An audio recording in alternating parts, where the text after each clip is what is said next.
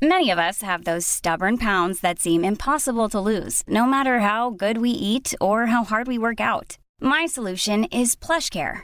PlushCare is a leading telehealth provider with doctors who are there for you day and night to partner with you in your weight loss journey. They can prescribe FDA-approved weight loss medications like Wegovy and Zepbound for those who qualify.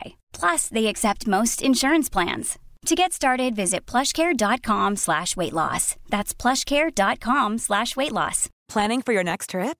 Elevate your travel style with Quince. Quince has all the jet-setting essentials you'll want for your next getaway, like European linen, premium luggage options, buttery soft Italian leather bags, and so much more. And is all priced at 50 to 80% less than similar brands.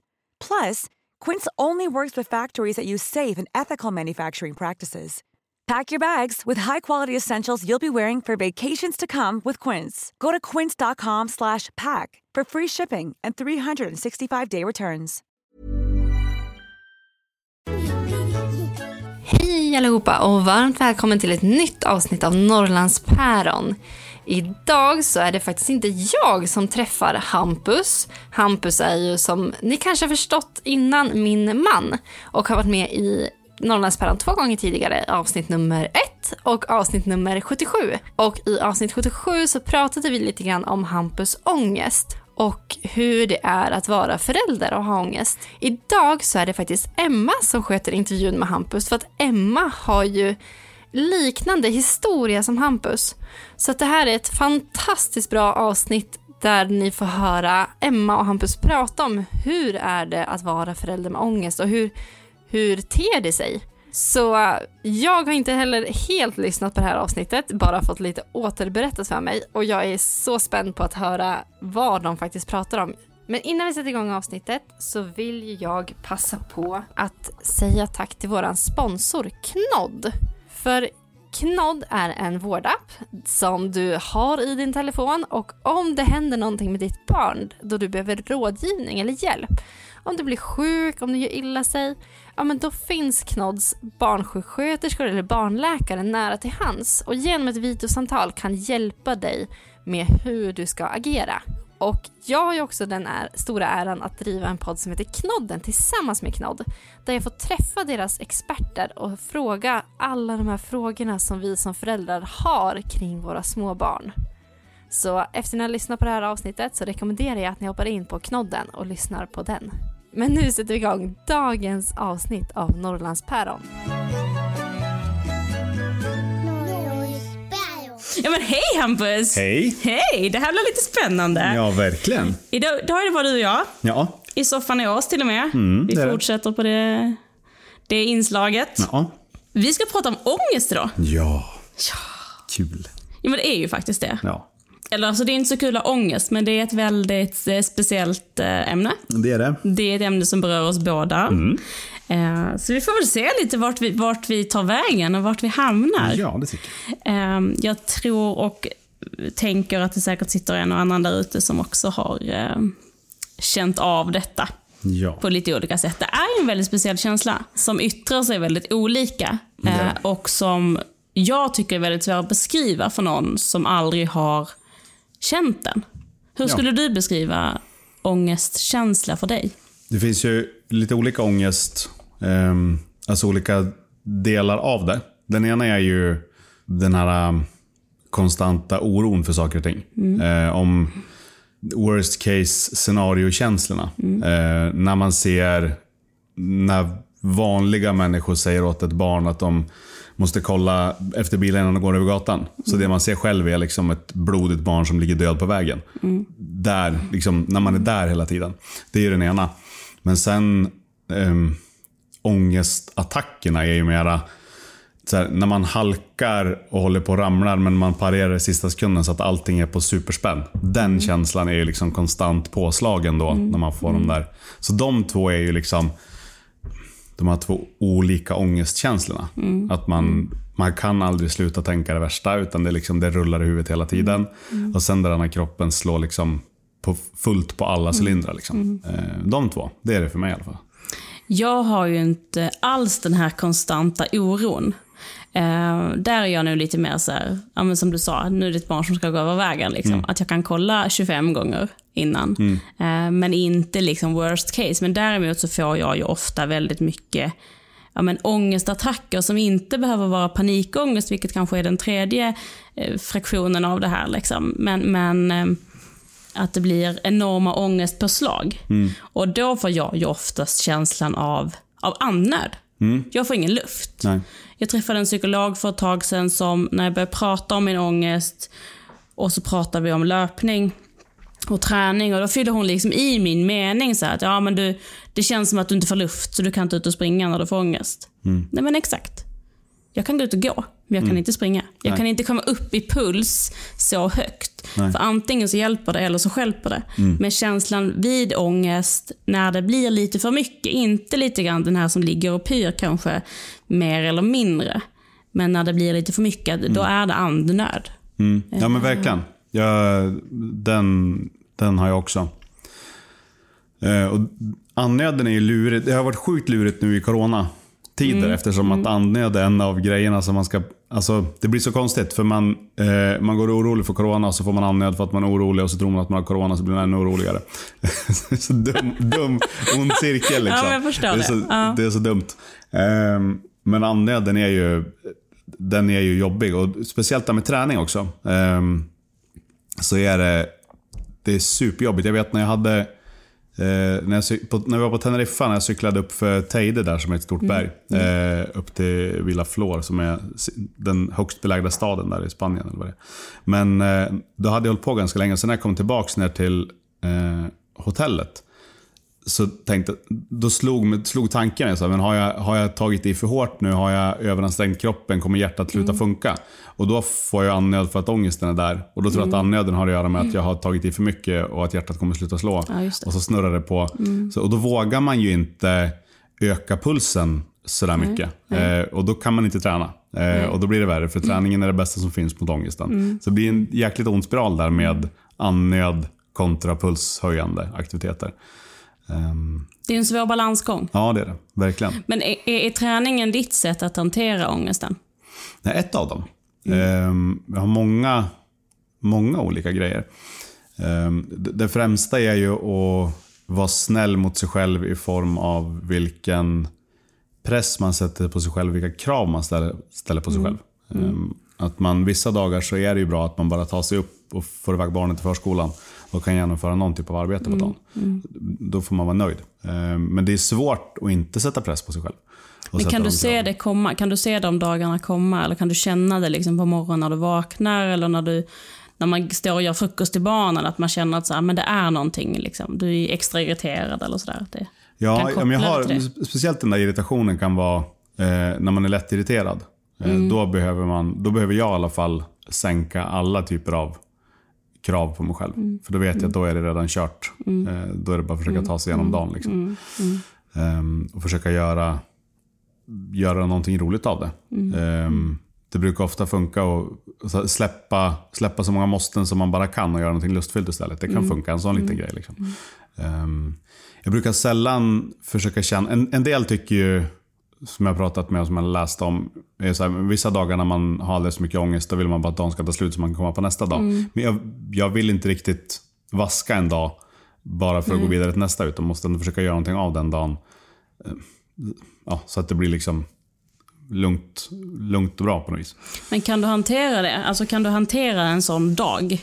Eller blir det mer en sån här väntan till att det ska finnas andrum för att till exempel träna eller göra något annat som får ångesten att lugna sig? Eller är det så att du känner att den här kommer att finnas med mig hela dagen?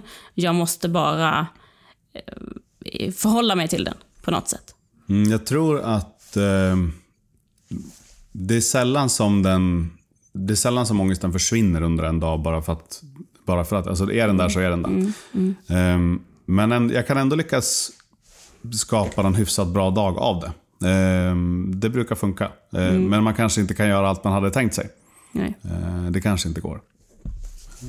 Men det bästa situationen. Men ibland så har man sådana dagar där man bara får, det är bara skit liksom. Man får bara köra på ändå. Men jag brukar försöka undvika det här, det blir bättre imorgon tänket. Ja. Utan försöka göra någonting. För det är ändå det som är för min ångest är det ju, den bottnar sig väldigt mycket i någon typ av livet kommer ta slut, dödsångest. Och då är det jävligt dumt att vaska en dag. Det är sällan det blir bättre då. Det är sällan, nej precis. Exakt. Den dagen kommer ju gå ändå, hur man än hanterar den liksom. Absolut, nej men så är det.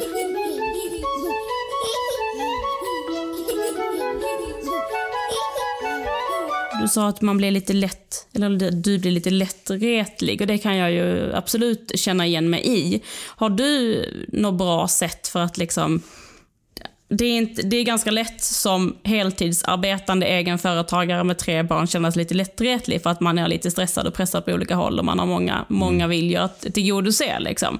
På vilket sätt kan du känna att men idag är det ångesten?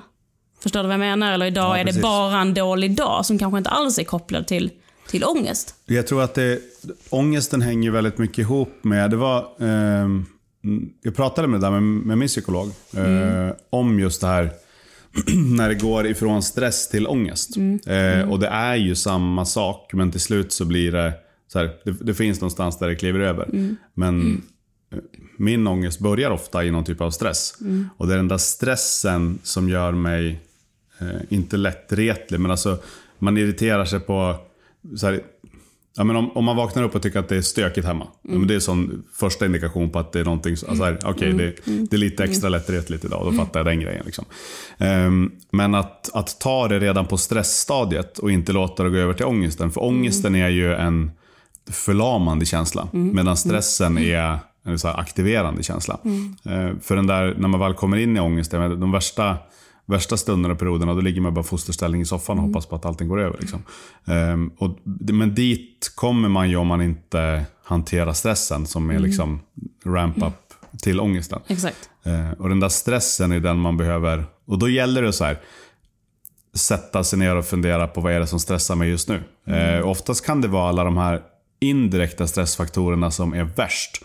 Det kanske är någonting man har inplanerat inför helgen som är utanför ens comfort zone som man går och tänker på, eller det är ett samtal man inte har gjort som man borde ringa, eller man kanske ligger efter med någonting på jobbet, eller de som väntar på någon leverans någonstans, eller det är så vanligt förekommande för mig att om någon har frågat mig om någonting och jag inte har bestämt mig så här, men kan vi hitta på någonting då och då, eller ska vi göra det här, eller ska vi signa upp oss på något träningslopp tillsammans eller vad som helst.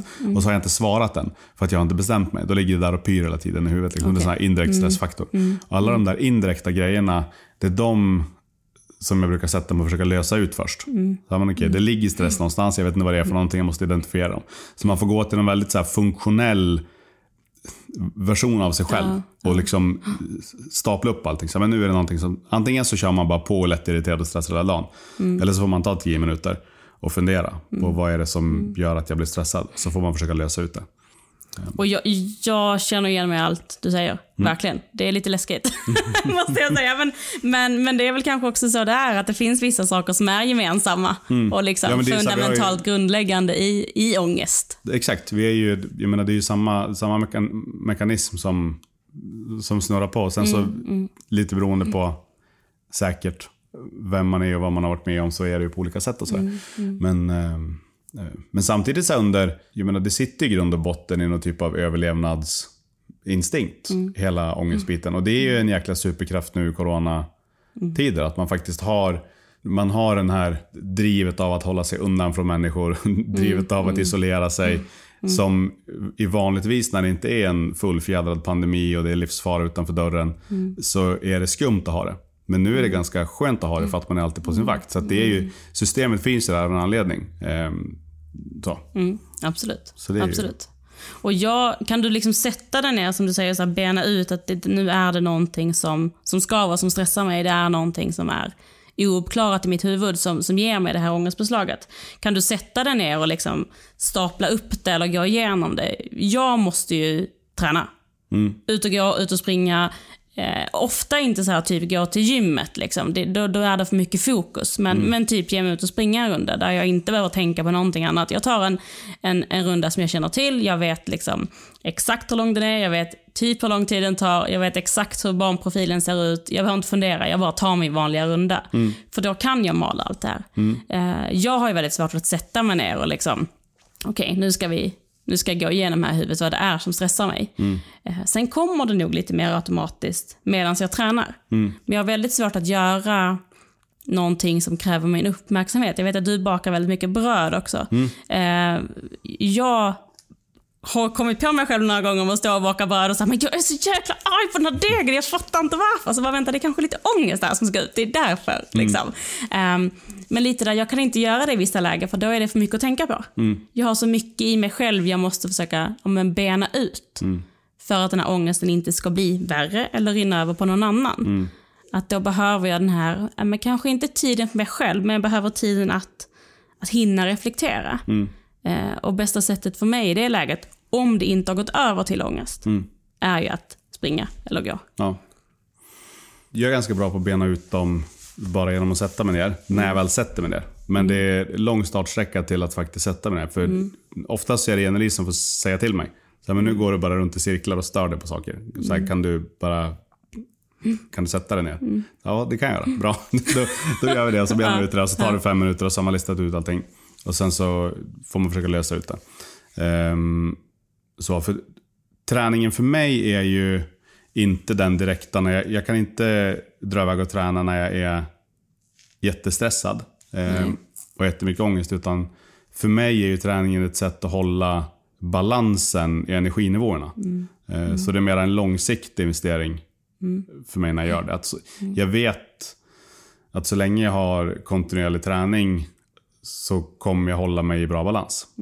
Men jag kan inte lösa upp en ångestknut genom att dra ut och tokträna. För att då får jag min kroppen är inte där. Jag kan inte träna när jag har för mycket ångest. För man så tar ett löpsteg så har man så här orange pulszon liksom. Ja, nej men det gör inte.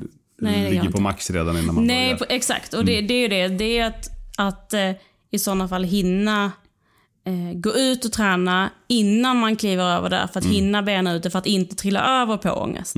Att liksom bena ut det man känner är liksom som ligger och pyr som kommer att utveckla sig till ångest. Det kan jag ju känna om jag inte får ut, det behöver inte vara träna, jag kan gå ut och ta en promenad bara. Behöver absolut inte ut och liksom springa livet ur mig. Men om jag inte får det vid den tidpunkten när jag känner att nu måste jag ha det, annars trillar jag över. Då trillar jag ju ofta över. I 9,9% av alla i alla fall. Alltså verkligen nästan alltid. Ja. Att man då trillar man över, då är det liksom kört. Men där har jag ju också en väldigt bra Jenny i mitt liv som heter Magnus, som också kan vara så här: nu går du och tränar. Tack och hej, utanför dörren, kom tillbaka om en timme.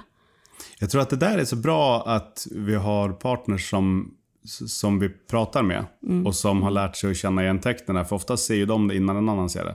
Absolut. För man är ju, det tar ju ändå en stund av att vara vresig och grin innan man själv får insikten att just det, nu var det någonting här. Så det är ju också en sån ytterligare grej av att prata om det. Men också, jag tror det är viktigt också att vara kompis med sin ångest. Eller vad man nu har för någonting. Alltså man måste vara kompis med allt. För går man omkring och är arg på ångesten och tycker att den är störig eller vad det nu är för någonting man har för issues, så då blir det ju jobbigt. Men om man bara accepterar den och tänker på den. För jag menar, den är ju superbra för mig i form av att jag får saker gjorda. Så svårt att släppa saker, jag måste göra klart det. Jag har höga krav på mig själv, vilket gör att jag levererar bra på jobbet.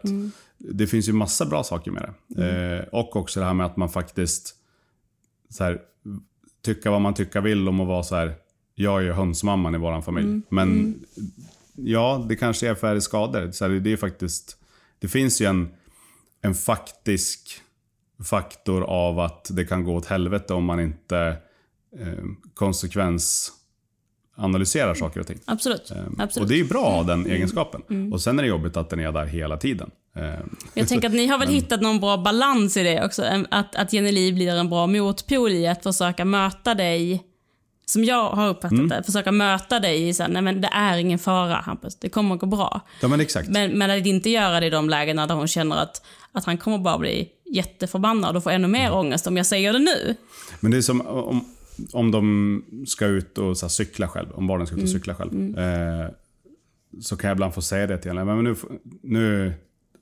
nu får du kolla om de klarar sig, eller så här, om de typ ramlar och slår sig eller vad som helst, för jag klarar inte av att ha det stresspåslaget att jag vet att de är ute och cyklar. Så jag klarar inte av ansvaret för det. Jag har ju givetvis ansvaret för dem, men man får liksom bolla det emellan. Så här. First responder-grejen hos föräldrarna. Lite så att man, och sen vissa gånger så måste man ju det. Och då är det bara att ta det. Så. Det var häromdagen när vi var och testade en ny cykel till Mattis, så sa jag till henne, men nu får du testa cykeln, Mattis. Vi var på cyklaffären. Och jag klarar inte av att släppa Mattis. Jag måste hålla i han, eftersom att han cyklar på en cykel som vi inte har köpt åt han. Så, I en cyklaffär. Så såhär, nej, du kommer krascha allt, det kommer bli så dyrt, det här kommer aldrig gå. Men då får han ju inte möjligheten att testa cykeln. Så sa jag det till henne. Men nu får du... Så, du är ansvarig på det här. Du får köra, Mattis, så att han faktiskt får testa cykeln. För jag kommer inte släppa han. Nej, jag förstår dig till fullo. Men vi pratar om den tredje aspekten här, det här i panikångest. Har du det någonting? Ja, det är väldigt mycket mindre nu när jag har just det här med när jag lärt mig att hantera stressen innan det blir ångest. Så blir det inte lika mycket panikattacker. Jag har ju nämnt det några gånger, men den mest påtagliga panikattacken jag hade var ju när jag höll på att avbryta take-off för ett charterplan till Mallorca. För att jag slet av med bältet precis när jag var ute på startbanan och skulle lyfta, och ställde mig upp i gången och skrek att jag måste kliva av planet. Och de skriker i högtalarna, du sätter dig på bältet, och står och skriker, så står och skriker varandra. Och så att barn i famnen som jag skeppade över till någon gamling som satt bredvid och sådär. Men då satt ju en psykiatrisjuksköterska bredvid mig. Jag bara, du kom här och andas i den här fyrkanten här. Så det var ju tur. Men så det är ju en... men det är väl kanske den obehagligaste känslan man kan ha. När man är så här instängd i sin egen kropp. Och men det är ingenting som funkar. Och man får inte tillräckligt med luft vad man än gör. Man har ingenstans att ta vägen.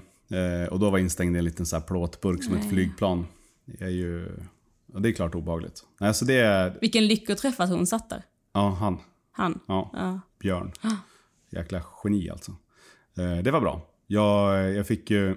när vi landade så kollade jag hyrbil tillbaka från Mallorca. Jag tänkte, det här pallar jag inte. Men då ringde jag till jag hade en KBT-terapeut i Göteborg när vi bodde där då.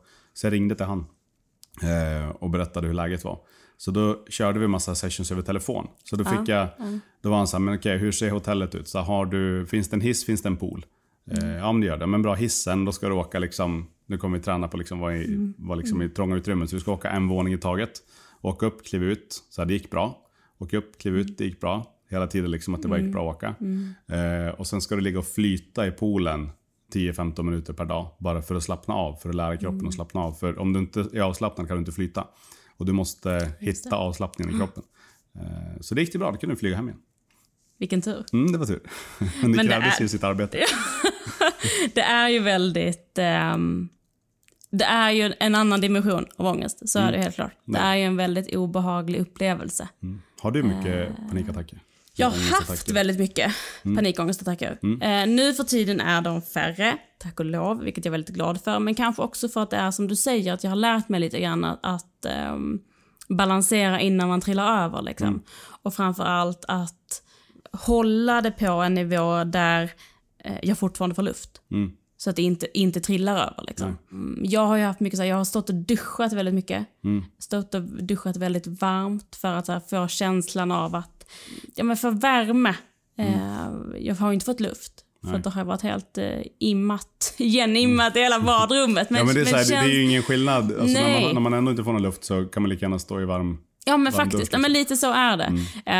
Nu på senaste, alltså typ halvåret faktiskt. Det är inte alls länge sedan som jag har börjat komma på att jag vill att Magnus lägger sig på mig. Han väger ändå några kilo mer än mig och bara så här, rakt upp och ner lägger hela sin kroppstyngd på mig i sängen eller soffan. Undrar om det är så det är med sådana tyngdtecken? Jag tror det. Ja. Alltså jag tror faktiskt det. För gud vad det hjälper. För mig funkar det så bra. Och får jag återkoppla till det här med att läsa så kan jag ju ligga i soffan och han kan ju se att jag liksom, ligger lite så här, kryper i kroppen liksom, och det är någonting. Då kan han komma så här, ska jag bara lägga mig på dig? Ja. Prova. Det måste jag testa. Jag har provat att sova med tyngdtäck också.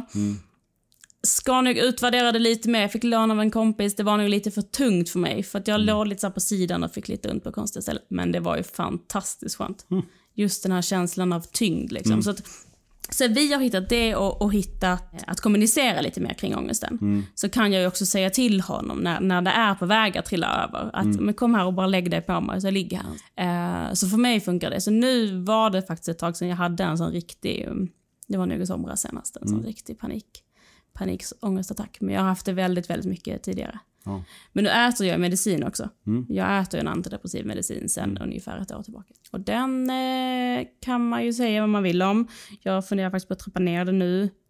Den har hjälpt mig jättemycket. Den tar ju bort både dalar och toppar. Nu börjar jag känna mig lite trött på att ha locket på. Och kanske också lite som du säger, att jag har hittat lite fler verktyg i att hantera när jag känner att det är på väg att trilla över. Liksom, att jag har fått komma ner lite grann på jorden och få komma ner lite grann i mig själv. Att jag kan hitta de här breaking pointsen liksom, när det är på väg att hända. Så det blir ett spännande experiment. Det tar ju sin lilla tid att trappa ur och trappa ner en sån medicin. Och där måste vi bara nämna att det måste man göra med sjukvården, annars så kan det gå åt helvete. Ja, så. Det är bollat med 2 läkare nu. Ja. För att så här, jag vet att den här är väldigt långtidsverkande också. Och absolut. When you're ready to pop the question, the last thing you want to do is second guess the ring. At BlueNile.com you can design a one-of-a-kind ring with the ease and convenience of shopping online. Choose your diamond and setting. When you find the one, you'll get it delivered right to your door. Go to BlueNile.com and use promo code LISTEN to get $50 off your purchase of $500 or more. That's code LISTEN at BlueNile.com for $50 off your purchase. BlueNile.com, code LISTEN. If you're struggling to lose weight, you've probably heard about weight loss medications like Wegovy or Zepbound, and you might be wondering if they're right for you. Meet PlushCare, a leading telehealth provider with doctors who are there for you day and night to partner with you in your weight loss journey. If you qualify, they can safely prescribe you medication from the comfort of your own home. To get started, visit plushcare.com/weightloss. That's plushcare.com/weightloss. plushcare.com/weightloss. Imagine the softest sheets you've ever felt. Now imagine them getting even softer over time. That's what you'll feel with Boll & Branch's organic cotton sheets. In a recent customer survey, 96% replied that Boll & Branch sheets get softer with every wash. Start getting your best night's sleep in these sheets that get softer and softer for years to come. Try their sheets with a 30-night guarantee. Plus, get 15% off your first order at bollandbranch.com. Code BUTTERY. Exclusions apply. See site for details. Inte bara sluta. Nej. Nej, det kan ju gå på stycken bekanta som har trappat av lite själv. Vilket, det slutar inte så bra. Nej, men det gör inte det. Och det finns en anledning till att man ska trappa in den successivt och trappa ner den och ut den successivt också. Det händer någonting med hjärnan, och det är väl det jag har förstått att du har tyckt var lite läskigt med dem. Liksom. Att man blir ju förändrad av dem. Ja, men verkligen. Och jag menar, det starkaste jag har är Atarax. Och det är ju ingenting. Det kan man ju enligt min läkare äta som godis. Exakt, citat. precis. Exakt. Så det var vad jag sa. Jag skriver ut 300 tabletter Ataraxa nu, för den kan du äta som godis. Här har du. Nej, men verkligen. Nej, men det är... jag tror att alltså, att inte ha kontroll över sin egen kropp tror jag är det läskigaste. Så det är därför jag hållit mig borta från den typen av medicin. Och det är ju jäkla tur att det har gått. Det kan ju vara så att man inte har ett alternativ. Jag skulle precis säga det. För mig känns det väldigt strångt av det. Att kunna... För mig blir det en väldigt skön livlina att ta till när jag kände att det blev för mycket ångest och det blev för svårhanterligt. Att jag vet att den livlinan finns. Jag ger det en chans till. Jag har käkat andra vid tidigare tillfällen som inte alls har fungerat. Liksom. Men jag tänker att det är också en styrka i sig att kunna säga nej. Både att ta hjälpen och våga prova medicinen, men också att känna sig, nej, men jag vill inte. Jag ska klara det, för det kan ju verkligen det kan ju gå åt helvete. Det var ju när jag var inne på psykakuten en sväng, då skrev de ut sömntabletter till mig, för då hade jag inte sovit på flera dagar. Och då, men det är så här, det är det värsta du kan göra när du har jättemycket ångest och inte sova, för då blir det ännu värre liksom. Du måste sova. Men de tog jag aldrig, för de vågade inte ta heller. För att du var rädd att inte vakna? Ja, men så här, men att det var inte min egen sömn liksom. Att det var en konstgjord sömn som jag visste inte hur de skulle reagera, så det gick inte. Så det fick vara. Riktigt rädd för allt. Inklusive piller. Är det. Och jag är uppväxt helt annorlunda och jag börjar komma lite dit där du är. Men jag tror också att det kräver en väldigt stor självmedvetenhet. Att du ändå kan hantera dig dag 15 utan sömn och med det konstanta ångestpåslaget. Liksom. Ja, exakt. Det är mycket... Ja, man får kämpa mycket ibland. Får man göra. Men vet inte. Det är så här... Ja, vad är det värsta som kan hända? Att man får sån panikattack som man svimmar. Då svimmar man ju. Då är det lugnt ett tag. men det är faktiskt så. Det kan ju känna paradoxalt att vi sitter och skrattar åt det. Men det är ju också lite där man hittar ett sätt att förhålla sig till det. Och liksom leva med ångesten och oron. Den här konstanta. Exakt. Som alltid är liksom. Verkligen. Men sen tror jag också det bygger på att man har dagar där man faktiskt får luft. Ja. Att man verkligen kan andas. Verkligen. Och känna de dagarna också. Oh ja.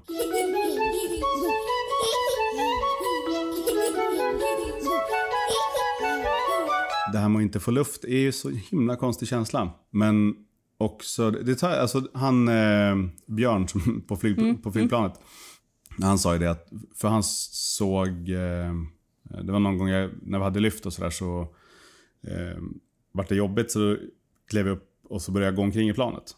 Och då sa han, men det där blir bara värre, du kommer få mindre luft när du rör på dig. För att det är hela fight or flight beteendet som kickar igång och du får massa påslag när du rör på dig. För att då ger du liksom hjärnan rätt, utan det är bara ett practical joke i huvudet ungefär. Du behöver bara sitta ute. Men du får inte hålla på att börja röra på dig, för att då blir det bara värre. Så du måste lugna ner dig själv. Jag får bara panik på tanken och tänka så här, jag ska sitta still nu. Exakt, det går allt inte. är så fel. Ja. Men det är därför den här andas i en fyrkantgrejen funkar så bra. Kollade på en serie igår på Netflix som heter Snowpiercer. Och då var det en tjej inne i ett av sjukvårdsställena där som fick en fullfjädrad panikattack. Och sen så var det någon annan patient där inne som sa så här, sa det som panikattack, nämn 5 röda saker i rummet. Och den var också en sån där som jag kunde relatera till. Fan var smart. Och bara få fokusera på någonting annat en stund. Och så försöka hitta det, liksom 5 röda saker i ett rum. Liksom. Helt ovetenskapligt, men ändå en kul referens. Man ser sånt här ibland. Jag tycker man är ju så mycket med sin ångest så att man plockar upp saker och ting. Jag vet inte om du har tittat på den Avicii-dokumentären. Jo, det var ett tag sedan, men jag har sett den. Men där var ju också en sån, jag för mig att de nämnde någonstans där kring träning och pulshöjande. Att det var liksom, det var fel, för det går liksom inte att, det blev ångest av att träna. Ja, det kan säkert hänga ihop med det Björn sa också. Med fight or flight systemet liksom. Att då tror kroppen att man... Jag hade någon, för när jag hade en period när jag var riktigt dålig. Som jag mådde jättedåligt. Och då hade jag då gick det så här i vågor under dygnet. Att man var verkligen nere i liksom ett svart bottenlöst hål. Hur länge som helst. Det var ingenting som funkade liksom. Och sen så växlar det om och det blir euforiskt. Så det blir helt så här magiskt. Och tricket där är ju att inte rida ut den och inte maxa den där euforiska, utan hålla tillbaks den. För ju högre upp det går, desto lägre ner kommer det komma. Så man måste liksom plana ut den där kurvan lite. Men där någonstans är den där euforiska känslan, så drog jag ut och sprang. Och då sa gud vad bra, gött, jag drar ut och springer. Sprang och slog personbästa på kilometern och bara körde på liksom. Och sen kom hem och fick världens dipp igen. Och då sa min psykolog till mig att precis just där så här, maxa inte kroppen och dra på den där pulsen, utan fysisk aktivitet är jättebra, men promenera. Inte för hög puls, för att då slår det åt fel håll liksom. Så det är hela tiden en jävla balansgång med alltihopa. Det är som ett maratonlopp liksom. Och där hushålla med energin, tänker jag. Ja, exakt, verkligen. Att inte verkligen liksom hänga med i alla svängarna, utan försöka vara stabil. Exakt, verkligen. Och innan vi fick barn så var jag ju kungen av att köra på liksom, från att man klev upp på morgonen tills att man däckade i sängen. Och sen sov man tills man vaknade och så körde man om igen. Men med barn och alltihopa så kan man inte göra det. Man måste alltid finnas energi kvar. Så det är tråkigt att hålla tillbaka hela tiden. Och försöka hitta någon typ av mellanmjölk. Där man bara ibland vill maxa ut någonting. Och man säger, men fan vad jag är sugen på så här, cykla 20 mil, tänker göra det nu. Nej, det kan du inte göra. För då kommer det paj i 2 dagar sen. Ja. Det går inte. Det går Du inte. får lugna dig nu. Ja. Nu får du vara lite med mellanmjölk. Men det är det man måste göra. Så det är väl det man får göra avkall på. De där impulserna av att göra crazy grejer. Kanske man får liksom... Ja, precis. Och hitta någon form av balansgång och... ja, men som du säger, inte varken gasa eller bromsa.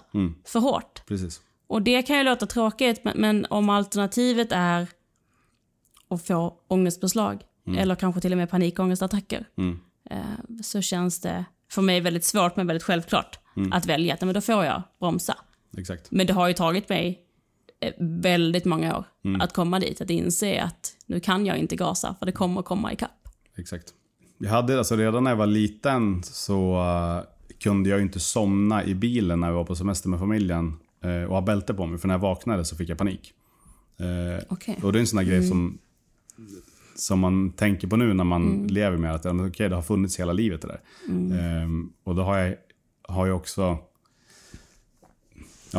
hur många, alltså man märker ju om man tittar tillbaks på saker man har gjort som kanske inte var så hälsosamt för sig själv, när man har när man ska gå all in på saker och ting hela tiden som tar väldigt mycket energi, men man kan lägga all sin energi på en sak. Och det funkar ju när man är yngre, för att man kan fokusera på en sak. För att det finns inte så mycket, alltså man är beroende av sig själv typ, och det är typ ingen som är beroende av en. Men sen när man blir så här vuxen och man har familj och det är fler som är beroende av en och man har fler saker man måste ha koll på och man måste funka hyfsat bra i flera olika situationer, så kanske man får lägga undan lite av det här gå all in på en grej. Så, tråkigt men sant. Men också tråkigt, men det gör ju att resten blir väldigt spännande. Ja, framförallt kanske det gör att resten blir hanterbart och ganska kul. Precis. För att man håller tillbaka sådär. Men du pratar om att du kan koppla det tillbaka långt tillbaka i tiden. Är det någon... känner du att din ångest har uppkommit av att någonting har hänt som har liksom gjort att du har fått ångest från början som liksom har hängt med? Eller är det mer som du säger, du behöver inte berätta vad i sådana fall? Eller kan du liksom tänka att det var den här situationen som gjorde att det började? Eller känns det mer som att det här har på något vis följt med mig, liksom funnits alltid? Men jag tror att det var en samtalsterapeut jag pratade med många. Jag också. Men hon lyfte upp någonting som det var så här, high sensitive personality. Och det finns ju fler roliga termer än vad det är, alltså, man vet ju inte, men det som är kul med alla de här olika grejerna som det pratas om med high sensitive personality och allt jada är att man har någonting att hänga upp det på, någonting så här, man kan förstå saker och ting lite mer. Och det är den grejen som alltid har varit med mig, att jag har alltid haft så här, känner alltid av hur andra människor har mått och tolka tonlägen väldigt noggrant. Jag är väldigt så här ängslig över vad andra människor tycker om mig, och så fort det första man gör när man kommer in till rum med människor är att läsa av allas kroppsspråk, liksom vilken ton de har, om de är stressade eller inte, och så glada eller ledsna. Så det är liksom det första jag gör så fort jag träffar en människa, läsa av alla de grejerna. Och det har ju alltid varit med mig, och det är det som det tar ju ganska mycket energi, men jag använder sinnena väldigt mycket. Jag är väldigt så här, känslig för doft. Väldigt bra smaksinne. Jag kan, så här, vi har ju liksom parfymfritt tvättmedel, jag specifika tvålar jag kan använda. Jenny får inte byta shampoo utan att stämma av mig för så att det doftar rätt, för annars funkar det liksom inte. Jag har samma deodorant i liksom, jag vet inte hur många år som helst. Och det där är ju just, det där tar mycket av min energi. Och som sagt, när man är ung och man inte har så jäkla mycket att balansera i livet, då funkar det. Men allt eftersom man har fler saker att balansera i livet så går ju åt mer energi till andra saker. Vilket gör att det finns ju ett stopp någonstans på hur mycket energi man har. Och det är så ångesten har liksom klivit in och blivit ett reellt problem. När det är så här, okej, nu har jag tillräckligt mycket saker att bolla för att, energin tar slut. Jag har märkt vart gränsen är. Nu är jag liksom maxat den där energi-outleten som jag har. Men om du går in i ett rum fullt med folk, eller om du sitter och pratar med mig och känner att det inte känns bra, liksom. Energin känns dålig, eller du pratar med en kompis som berättar att de mår dåligt, tar du liksom på det? Jag har ju haft det så kan jag kan inte sätta fingret på en specifik händelse, Men jag kan ju berätta att när jag var 15 och mina kompisar hade det stormigt med sina pojkvänner. Då var jag tvungen att göra slut på mina relationer för att hjälpa mina kompisar att hantera deras relationer. Oh. Att jag liksom tog på mig så mycket av deras känslor eller problem eller situationen. Att jag var tvungen att vara den som löser det. Och så kan jag fortfarande vara. Blir det så att du blir så påverkad av det att du liksom tar på dig om... men Jenny Lee kanske är ett dåligt exempel. Men om du har en nära vän som mår dåligt. Mår du dåligt och dens vägnar? Eller försöker du liksom hjälpa till? Eller kan du mer distansera dig och tänka att nu mår hen dåligt. Men jag mår inte bra av att engagera mig i det här. Nej, jag känner mer någon typ av hopplöshet kring att jag inte kan göra någonting. För jag märker hur du mår. Och ibland så kanske du inte märker det själv, men jag märker det, jag känner det och det är jobbigt. Men jag har liksom inte de sociala skillsen att faktiskt ta tag i det. Nej. Utan jag är väldigt så passiv. Jag är väldigt... Spontant så kan jag väl tycka att jag är ganska dålig på att hjälpa människor med saker och ting. Det är sällan jag kavlar upp ärmarna och liksom hjälper någon med sina problem. För jag vet inte hur jag ska göra. Det är så här, jag har inte de sociala skillsen riktigt. Så det blir snarare motpolen mot att liksom ta på sig och försöka lösa allt. Det blir bara jävligt jobbigt att någon mår dåligt. Men det är svårt att göra någonting åt det. Och jag är ju tvärtom. Jag tar ju på mig allt. Jag fick höra häromdagen så här, men om du inte ska bli byggnadsingenjör, Emma, då kanske du ska bli terapeut. Du har mycket vettigt att säga. För att jag tar ju verkligen det på mig. På gott och ont. Då kan du träna också med alla dina klienter att inte ta på dig deras. Ja, men det kan bli... Jag ska inte bli terapeut. men just den här förmågan att liksom se och känna in och höra och lyssna, men inte liksom lägga skulden på sig själv heller. Annars är det ju ett väldigt enkelt sätt att spä på ångesten. Liksom. Ja, men verkligen. Nu mår min kompis här dåligt och jag gör ingenting. Liksom, gud vad jag är dålig. Och sen så har den här onda spiralen liksom börjat. Jag känner väldigt ofta att om det är någonting som är fel någonstans så är det jag som gjort fel. Det är ju ett vanligt förekommande problem. Så. Det är knappt... Jag har blivit bättre på det nu, men det är knappt att jag kan gå in i en butik utan att köpa någonting. För att då tror jag att de tror att jag har stulit något när jag går ut. Jag bara skrattar av det. Det är skrämmande. Det är sån, exakt likadant. Så det är sjukt obehagligt. Och samma sak om man har köpt fel och måste gå och lämna tillbaks. Det är så här, returnera en vara i en butik är ju typ det obehagliga som man kan göra. Man känner sig, eller jag känner mig så fruktansvärt dålig som människa. Eller hur? Verkligen. Verkligen. Det är en sån grej som jag kan skjuta på in i det sista. Ja. Tacka vet jag näthandel. Exakt. Ja, men faktiskt man slipper det där lite grann. Också en sån där sjuk grej. Det har jag också blivit mycket bättre på. Men om man typ är ute och käkar middag med massa kompisar och sen ska man dela på notan. Då tar jag den hellre själv än att vara tvungen att hålla på att dela upp pengarna emellan. Bara för att liksom slippa den grejen. Också en dum grej.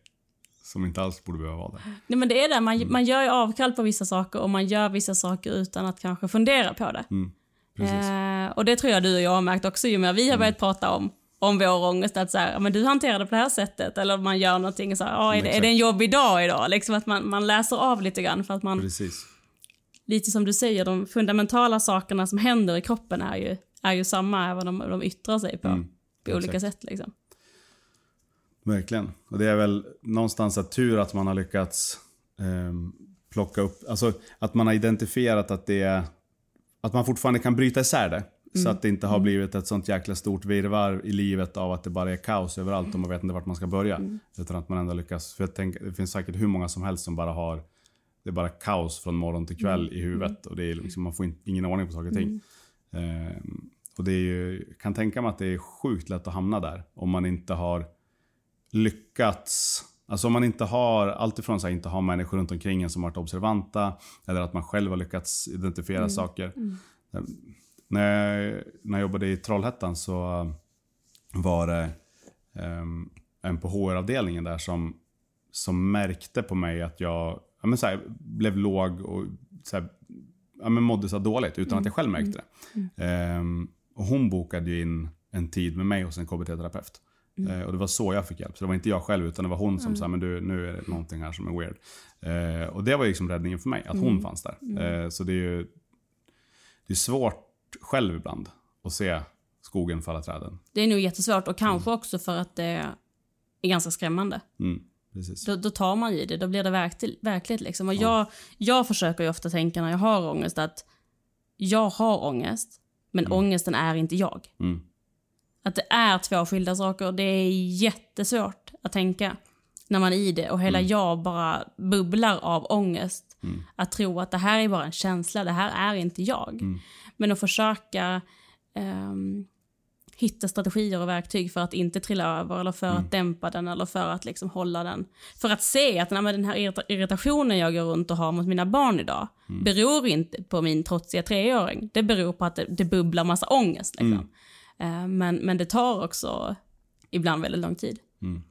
Jag satt en kväll vid så här 22, hade bakat och sitter och tittar in i ugnen liksom, när jag gräddar bullarna. Och då slår det mig så här, men gud, det här är ångest. Jag hade haft en så konstig känsla som hade av typ stress, oro i kroppen hela dagen. Och hade inte sett det. Liksom. Hade ju stått där och knådat den här degen till förbannelse. Liksom. Och så när jag sitter och tittar in i ugnen så slår det mig som typ en käftsmäll. Men gud, det här är ångest. Det var ångest hela bullarna. Det är liksom, det är ju därför jag har gjort dem. Det är ju inte för att jag var sugen på att baka. För då tog det verkligen en hel dag liksom, innan jag kunde så här, sätta fingret på vad det var i kroppen som bubblade och skavde. Liksom. Det är sjukt det där hur man så här, även fast man lever med det varenda dag och så har man tycker man har så mycket verktyg för det, så kommer det sådana dagar ibland. Då man säger, jaha, just det. Det var så det var. Så varför kommer jag inte på det för? Jag fattar ingenting liksom. Eller när Magnus kommer och lägger sig på mig för så här, du ser ut att behöva det, så bara, ja, det behövde jag. Så var det. För att knyta ihop säcken lite så kan man ju också så här, tycker jag, belysa att det går över. Det går i vågor, men det går över. Och det blir bättre. Och käka Atarax som godis då. Ja, men exakt. Alltså om det funkar. Verkligen. Och det är en jäkla skillnad på att ha att ångesten så här, att man går och oroar sig för saker. Ja, så är det liksom. Det får man bara, det måste man för det, framförallt som förälder. Ja, men exakt. Ja, verkligen. Jag menar, för min del, de är liksom alla bilder som jag får upp i huvudet hela tiden, som allt man spelar upp sådär. Ja, men så är det. Det får man bara lära sig att hantera. Man får se det som en typ av styrka. Men sen det här med när man blir på riktigt förlamad av det, när det går ner i liksom djupa svackor och man känner att man är å ena sekunden liksom i ett svart hål och andra sekunden helt euforisk, eller när man får en attack av någonting, så är ju, jag vet inte vem det var som sa det, men det var någon psykolog jag hade som sa att det är ju, kroppen klarar inte av att vara i det tillståndet konstant. Det kommer gå över.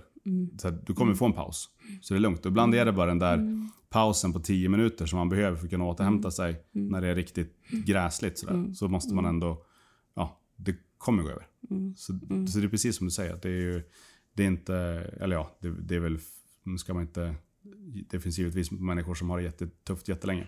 Jättemycket. Men för min del i alla fall så man känner att det går i vågor.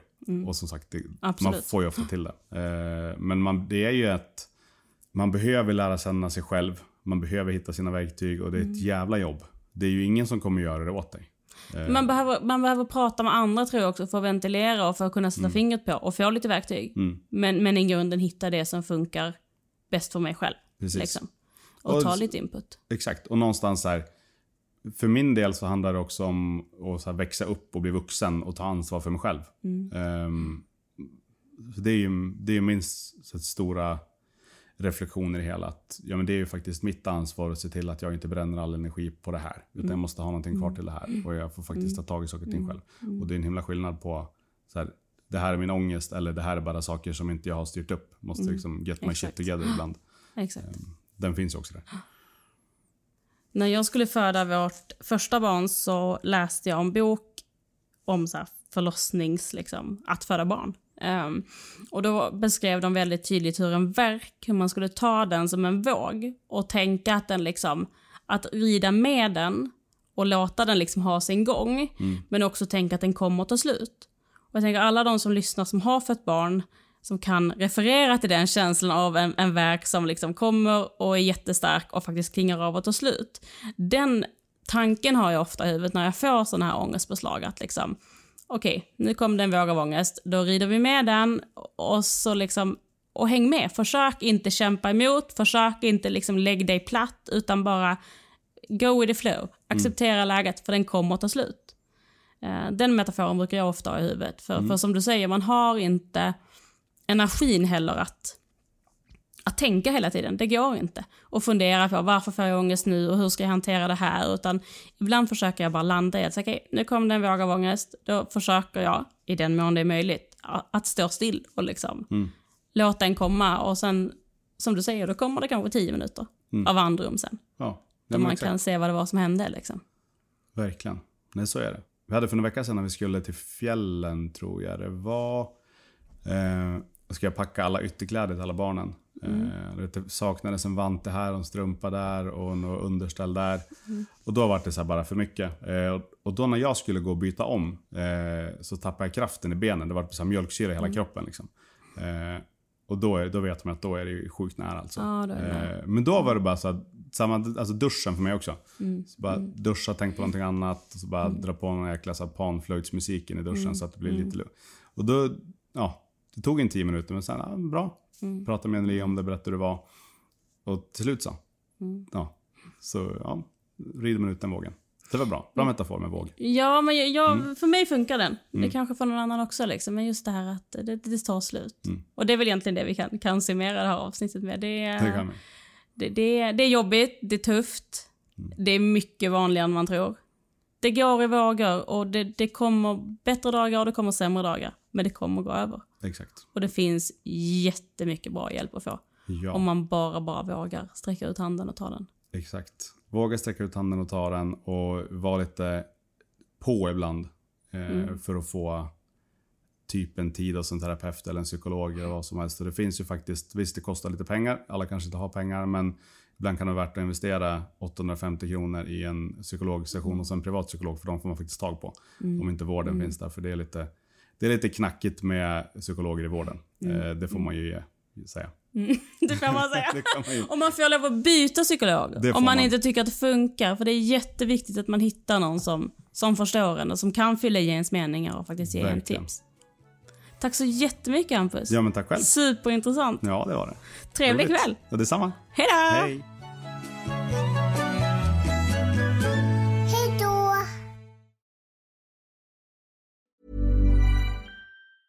Planning for your next trip? Elevate your travel style with Quince. Quince has all the jet-setting essentials you'll want for your next getaway, like European linen, premium luggage options, buttery soft Italian leather bags, and so much more. And is all priced at 50 to 80% less than similar brands. Plus, Quince only works with factories that use safe and ethical manufacturing practices. Pack your bags with high-quality essentials you'll be wearing for vacations to come with Quince. Go to quince.com/pack for free shipping and 365-day returns. Imagine the softest sheets you've ever felt. Now imagine them getting even softer over time. That's what you'll feel with Boll & Branch's organic cotton sheets. In a recent customer survey, 96% replied that Boll & Branch sheets get softer with every wash. Start getting your best night's sleep in these sheets that get softer and softer for years to come. Try their sheets with a 30-night guarantee. Plus, get 15% off your first order at bollandbranch.com. Code BUTTERY. Exclusions apply. See site for details.